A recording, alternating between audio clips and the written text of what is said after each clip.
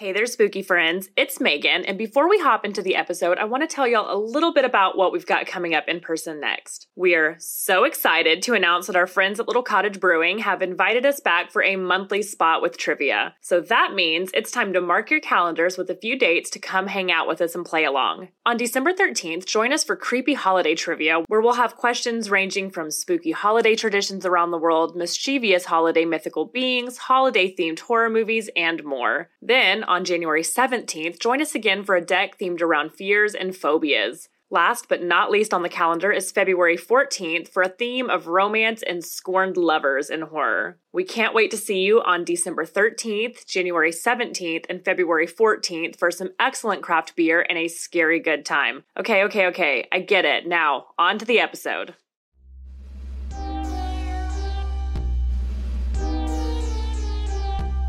Hey there, Ghoulies! Happy Pride again, and welcome back to another Minisode of Clever Ghouls. I'm Megan, and today we're going to be talking about the constant and problematic fetishization of queer women loving women relationships. We're going to be going into some brief history of the fetishization of queer women, the impact this has had on our film industry, and specifically some of the representation of these relationships within the horror genre. As a bisexual woman, this is a topic that is near and dear to my heart, as few things frustrate me more than having my sexuality dismissed as invalid or just a phase, or to have it overtly sexualized in a perverse manner. This view of us is rampant in our everyday life and wholly perpetuated in our films. And for a quick heads up, I will be using the term sapphic a lot in this episode. And sapphic is an umbrella term that includes lesbian, bisexual, and pansexual, cis women, trans femmes, and non-binary people. The term sapphic derives from the Greek goddess Sappho, who notoriously resided on the Isle of Lesbos. Sappho was an incredibly popular poet whose work explored desire and love, specifically the kind that unfolds between two women. As a result, the women of Lesbos were said to prefer each other, hence the origin of the term lesbian. After a few scrolls of Sappho's poems were discovered in the late 1800s, sapphic became an adjective to describe women whose emotional and sexual preferences were other women. It wasn't until the 1950s, though, that sapphic became a popular term to describe women who loved women in the United States. And while many lesbians claim sapphic identity, it is important to note that there is a distinction between being sapphic. While lesbians can absolutely be sapphics, not all sapphics are lesbians. Sapphics can be bisexual, pansexual, omnisexual. It's really just a term to describe women and femmes that love other women or femmes.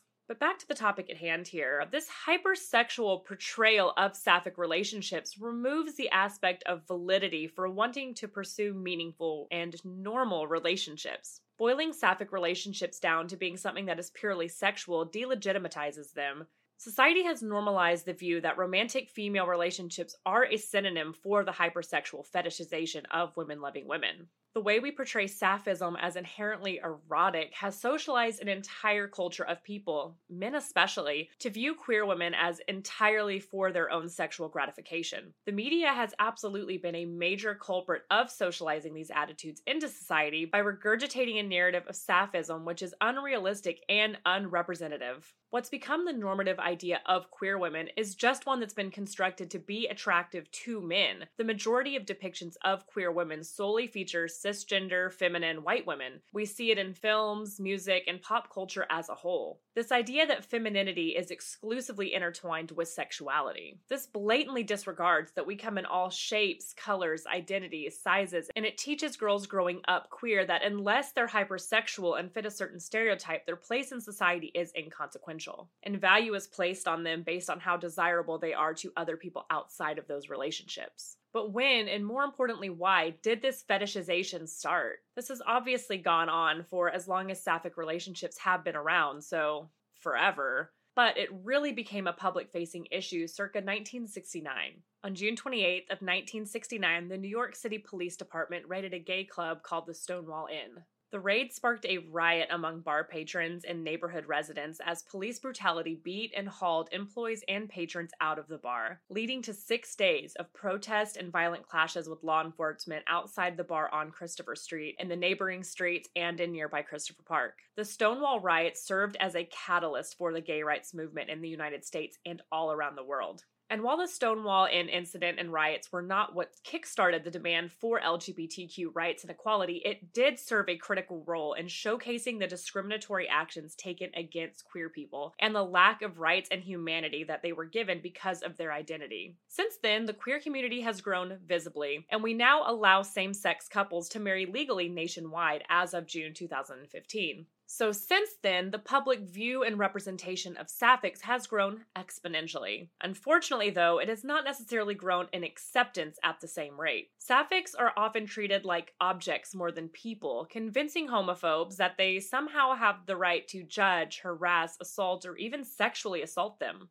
This mentality roots from the idea that sapphics solely exist to satisfy male consumption. In the mainstream media, the vast majority of sapphic relationships showcase sapphics as hypersexual people whose lives exist only in the bedroom, demonstrating a relationship that lacks a romantic and emotional side to it, and shaping the relationship to cater to male audiences specifically, and that is absolutely well reflected in our media. Horror and the queer community have a tumultuous relationship, and if you haven't listened to my minisode from earlier in this month called Queer Loves Fear, definitely go check that out for more information. But horror and queerness have gone hand in hand since its origins, from the notion of otherness and queer monsters in things like our 1922 version of Nosferatu to the era of lesbian vampires, which we will talk about more shortly, and the 1936 Dracula's Daughter to our more contemporary and intersectional representations in the modern horror film. But so often, queer-coded characters are presented as villains whose queerness is part of the reason that they're frightening, or they're the first to die, acting as an example for the rest of the characters. Sapphic characters, however, in particular, are usually fetishized or demonized in movies like High Tension from 2003 or The Hunger from all the way back in 1983. And one of our biggest examples of simultaneously demonizing and fetishizing sapphics in horror films is through this lesbian vampire trope. We get a deep dive into this trope in Hillier's film Dracula's Daughter from 1936, with how the Countess pines to be normal and to stop her desire to feed on other women. Lesbian subtext is abundant in this movie, but it's coded under the guise of the Countess being portrayed as a predatory monster that needs to be fixed somehow. Because queerness is so often synonymous with predatory in so many horror films, while also playing up the hypersexualization of these characters, essentially turning it into almost pornography at the same time. And we see this obsession with the sapphic vampire and the explicit fetishization of them through the numerous adaptations of the 1872 novel Carmilla. From Hammer Films' The Vampire Lovers in 1970 to the web series Carmilla in 2014, the obsession with the sapphic vampire has persisted on. But what the 2014 adaptation has done that no other adaptation has is to make the sapphic vampire for a queer audience rather than for the heterosexual male spectator that they've typically been made for. Films like The Vampire Lovers or Lust for a Vampire sexualize the vampiric monster by dressing her in scantily clad attire while necking other young girls in order to sexually titillate the male voyeur in the theater. But with the Stonewall riots and the end of the Hays Production Code, queer people became front and center more than ever in our films. The exploitation of queer women in horror films and in Hollywood in general has only begun to dwindle in recent years. The reason this minisode came into fruition, though, was based on discussions that we had during our full episode on Black Swan. So if you haven't listened to that one yet, go jete on over to that now, as I, a queer ballerina, had a lot to say about a movie about a queer ballerina. And in particular, how problematic and exhausting the fetishization of the scene in this movie was. The sex scene between Nina and Lily is a bit confounding. On the one hand, it's really easy to view the scene as fetishization and exploitative, but on the other hand, it provides a fascinating look into Nina's psyche, albeit a bit underdeveloped though, which leads me to lean further into it feeling exploitative to me. Nina's transformation into the Black Swan serves frequently as a metaphor for her repressed and finally blossoming sexuality. Thomas asks Nina at one point if she's a virgin. He then asks her to go home and masturbate because sex is the only way she's going to loosen up and get this role, according to him. But it isn't until she's alone with Lily that she's able to let go and give in to her impulses. Sure, she's got a bunch of MDMA in her system, but she's also very clearly into everything that Lily is doing. Does this mean that Nina is repressing some lesbianism or bisexuality? The sequence definitely implies that, but the film never digs deeper into that aspect of Nina's identity, so we're left with the question unanswered. Unfortunately, though, if you look at this film as Nina descending into madness because of some repressed queerness that she may have, it really leaves a bad taste in my mouth. And I talk about this a lot in that Black Swan episode because narratively, the scene does make sense based on the story that's being told here. But I, as always, don't love stories of sapphism being told through the cishet male eyes, especially when it's a story of descent into madness. However, the scene and who told it are not really the most problematic part here. It was the public reception of it. I constantly heard people, men specifically, say, yeah, the movie wasn't great and I didn't get it, but that scene was hot, right? And when I, as a queer ballerina, expressed my disdain over people's reactions, I was frequently met with, but isn't representation important?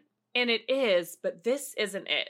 Being fetishized is not the same thing as being accepted. Having your identity and relationships judged by what is deemed sexually appealing to those outside of your relationship is not a celebration of queerness. The fetishization of same-sex attraction affects the lived, everyday experiences of queer women. It makes us stop and look around before we kiss our partners goodbye in public. It makes our hands fall to our sides when a man passes by us on a street. And worst of all, it gives men the confidence to loudly proposition us for things like threesomes in a threatening, sneering manner. In our very first minisode that I did on bisexuality and its representation in horror, I talk ad nauseum about how my identity has affected my relationships, in particular how it's been fetishized by my male partners in the past. I've been having silly conversations about things like celebrity crushes with exes before, and when I'd mention a woman's celebrity, I would be met with, ooh, could I watch? Or men would tell me it's totally not cheating if you go make out with a woman, especially if I can join or watch. But it would be cheating because my identity is real, valid, and not your porn fodder.